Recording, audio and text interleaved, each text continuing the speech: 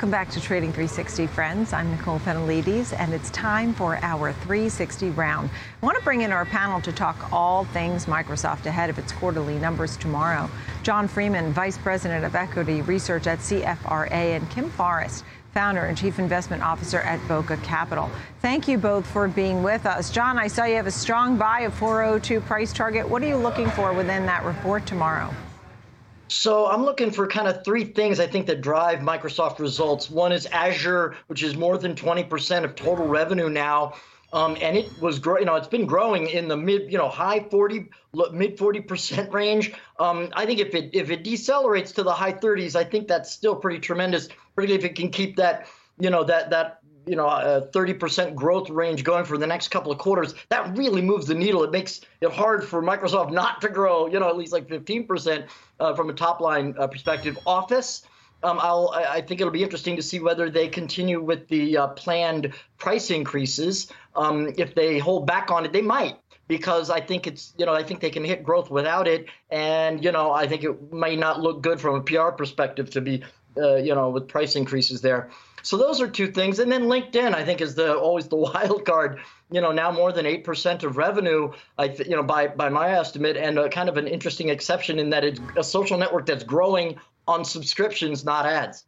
So that's what I'm looking for. Yeah, I think you make a great point with LinkedIn. I mean, I saw, we think about Microsoft, we just think of maybe Office or, and meanwhile, there's so much more. As you mentioned, Azure and LinkedIn and Bing and Xbox Live. There really is a lot under the umbrella, Kim, and that's your point. You said that they have a wide moat, right?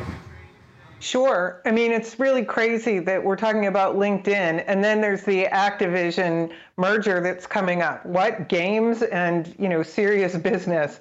But that's Microsoft, and they've really parlayed their beginnings, their humble beginnings, from being the basic compiler.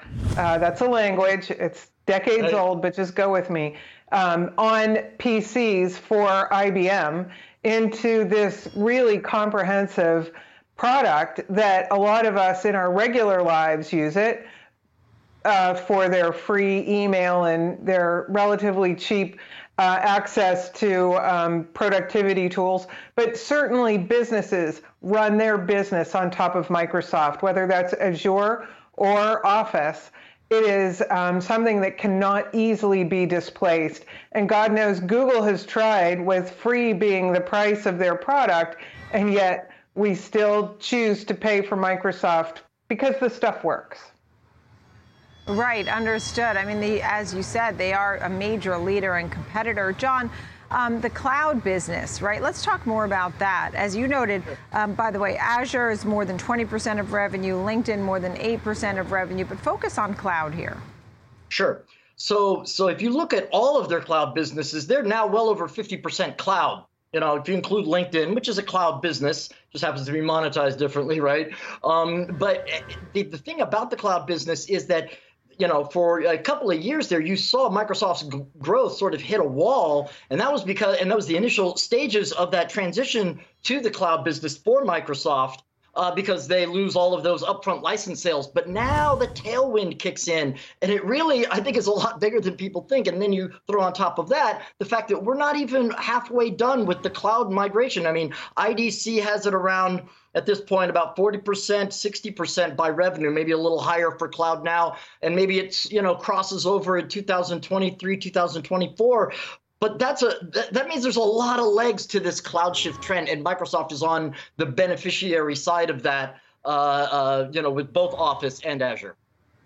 Right. Okay. So now let's expand it out. I mean, we have a big week of earnings for many names, but Kim, you said this one has the wide moat, to go back to that statement, and just the business that it has expanded and has come into at this point.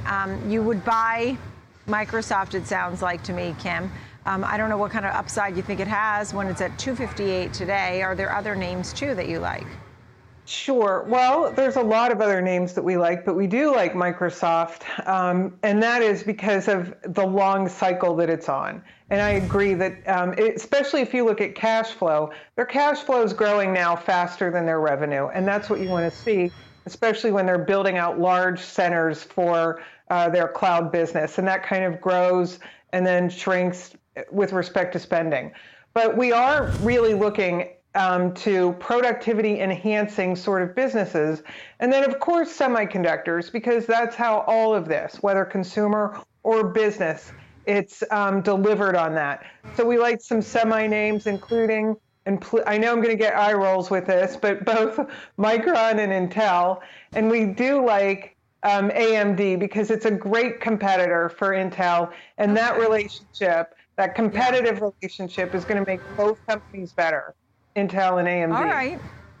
Yeah, Micron, Intel, AMD, Microsoft. John, you have a strong buy on Microsoft. Tell me about that, how you would buy that, but also some of the other names that you might be interested in buying right now.